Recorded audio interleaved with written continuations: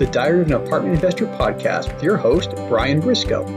In this podcast, we bring some of the top professionals in the apartment investing field to discuss various aspects of the apartment investing journey, with the sole purpose of educating listeners to make wise investment decisions.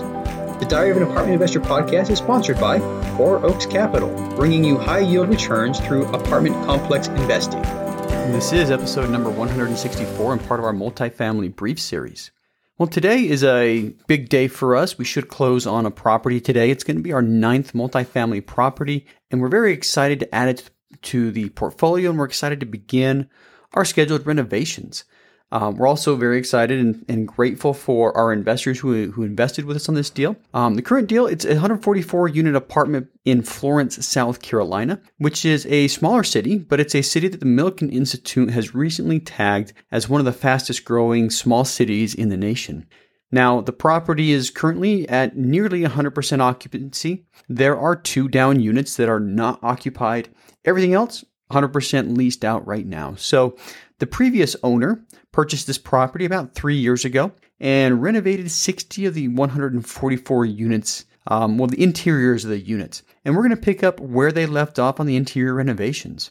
We're also going to do a lot of projects to improve curb appeal, including repaving the parking lot, improving landscaping, and cleaning and touching up the exteriors of the buildings. Now, one thing that is notable about this property is there are a number of multifamily properties in Florence, South Carolina. Looking at all of the comps, pulling a CoStar report on this and seeing where everything else is rent-wise, this one is at the bottom of the barrel. It has a number of 1-bedroom, 2-bedroom, 3-bedroom, and even 4-bedroom units. And across the board, the rents are the lowest in the city. So there's definitely some room to bring the rents up to market value. Obviously, in order to do that, we've got to make it look nicer. We've got to bring it up to the same level as all the comps around it. And by doing so, we think we're going to be able to raise the rents by up to $100, maybe a little more dollars, depending on the unit size and configuration. But a few notes that I'd like to make after I've reflected on this deal. As most people know, it's hard to find good deals right now. The last property we closed on was in December of 2020. And a lot of people said 2020 was hard to find deals, but we were able to close on not 1, not 2, but 5 properties in 2020.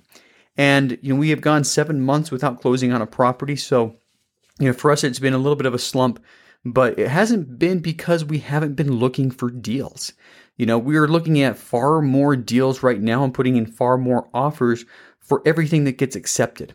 Funny though, I interviewed somebody on the podcast last month, and he said he had a hard time finding good deals in 2014 too. So it helped me put things into perspective. And I realized that I was saying the same thing when I started looking in 2018. Now, I'm not saying we should just throw caution to the wind and assume things are going to be good like they have for the past decade. Once again, we are looking at many more deals before we find something that we like. So I can say that the market is indeed more competitive. So when making offers, we have to do something to make our offers stand out. And that's really the hard part. How do you make your offer stand out? I think end of the day, the offer must have a competitive price. I don't think it's always the highest priced offer that's getting accepted, but you have to have a competitive price. And you have to give the broker and the seller the reassurance that the team will actually close and close on time. So when making offers, you have to do something to make your offer stand out. Some people include hard money day one. Others will run shorter due diligence periods. Either way, if you're willing to compromise a little bit on one of these factors, it shows to the seller that you're serious. And it also gives the seller the reassurance that if you do back out, they're going to pocket a little bit of your money as a compensation for that. So do we like putting hard money down day one? Not really, but if the deal's right and everything else looks right and we've done our homework, we're okay doing that. Now, the other thing that I've noticed is our capital raise. Even though we haven't done a deal or had a deal closed in the last 6 months, we haven't raised capital. Our capital raising train was still running strong. We're still doing all the things we normally do, including our social media outreach, emails to our distribution list, calls with previous investors and potential investors alike, and all the things that we've normally done. And what we found is our cumulative efforts over the past years have really paid off. We ended up hitting our raise amount in a single day and only with email communication. In fact, it looks like we oversubscribed, but we're waiting for the dust to settle on closing to figure out exactly where we're at. And like I said, we should close within a couple of hours, and we'll know exactly what things look like then. So hopefully for the aspiring investors out there, this gives you a little bit hope that if you keep getting forward, things are going to get better, things are going to get easier. Our first capital raise was much more difficult. It was not much less. It was 1.8 million. On this one, we were shooting for, mid to high 2 million mark. And that first raise took us several months, and it was difficult and maybe a little bit stressful, but it really came down to the wire. It came down to the last minute. Now, a few years later and hundreds of hours spent producing content and talking with potential investors and networking with people has finally paid off, and this raise was smooth and not very stressful at all. Now, the next thing I'll note is about the prices. A lot of factors have pushed prices up, which is making deals seem overpriced and out of reach. The market has been flooded with cash from the trillions of dollars in stimulus packages from the federal government. In fact, the CPI increase, which is what the Feds use to measure the inflation rate, in the last 12 months was 5.4%, which means the average price of goods and services is just over 5% higher than it was a year ago. I think we're going to see a higher than average inflation rate over the next year. And as most people know, inflation pushes real estate prices up. Construction material shortages have also led to higher construction prices, which has slowed down construction. And it's made existing housing units more expensive, including apartments, as new construction is not adding to the new supply like it usually does to counter the demand. Now, I do think there's still a lot of room for real estate prices to go up, especially with the current housing shortage. A recent study indicated the U.S. is about 5.5 million housing units short of the current demand, and it also said it's going to take about a decade to bridge that gap. And that's if we are putting up new housing units at our peak efficiency.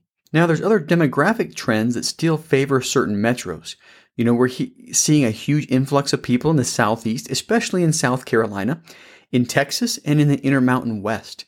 In general, people are leaving the high cost of living states like California and New York for cities and states that are more affordable. This trend is also true for people moving from high population densities to low population densities, where there's less congestion and more freedom of movement.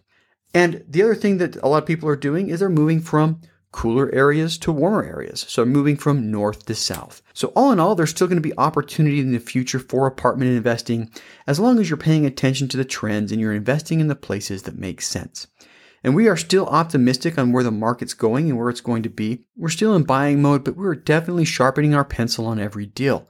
We're definitely double checking everything and making sure that all of our assumptions are validated before we go through with a deal.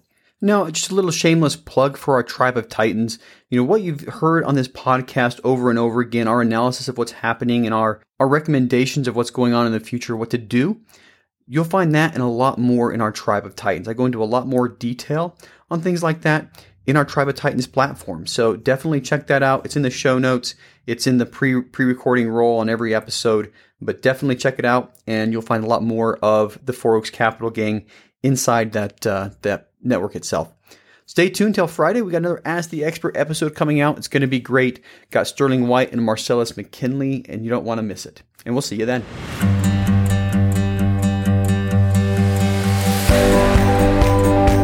Thank you for listening to the Diary of an Apartment Investor podcast today, brought to you by Four Oaks Capital.